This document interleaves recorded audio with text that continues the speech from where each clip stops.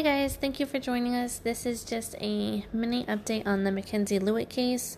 We got word about an hour ago from Salt Lake City Police that they did recover Mackenzie Lewitt's body in Logan Canyon on July 3rd, about 2 days ago. We weren't really expecting this, although they never said that they thought her body might be elsewhere.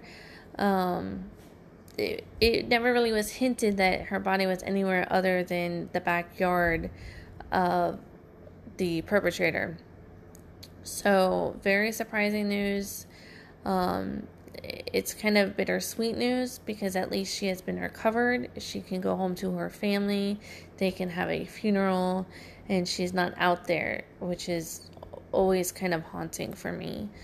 The charges have not been formally filed yet. This is a holiday weekend, and we know that they had been waiting, and now I think we know that they were waiting for this. But it's a holiday weekend, so charges will most likely be filed next week.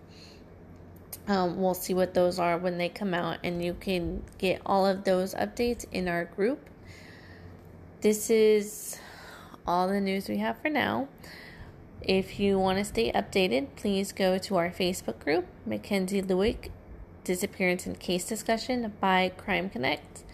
And you can also follow our Crime Connect page on Facebook for all of the updates there.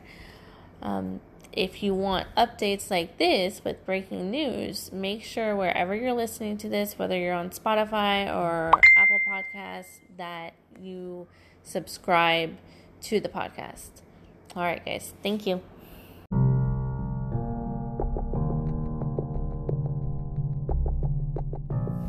If you enjoyed this, please join our Crime Connect Facebook page. From there, you could join our main group, The Vault.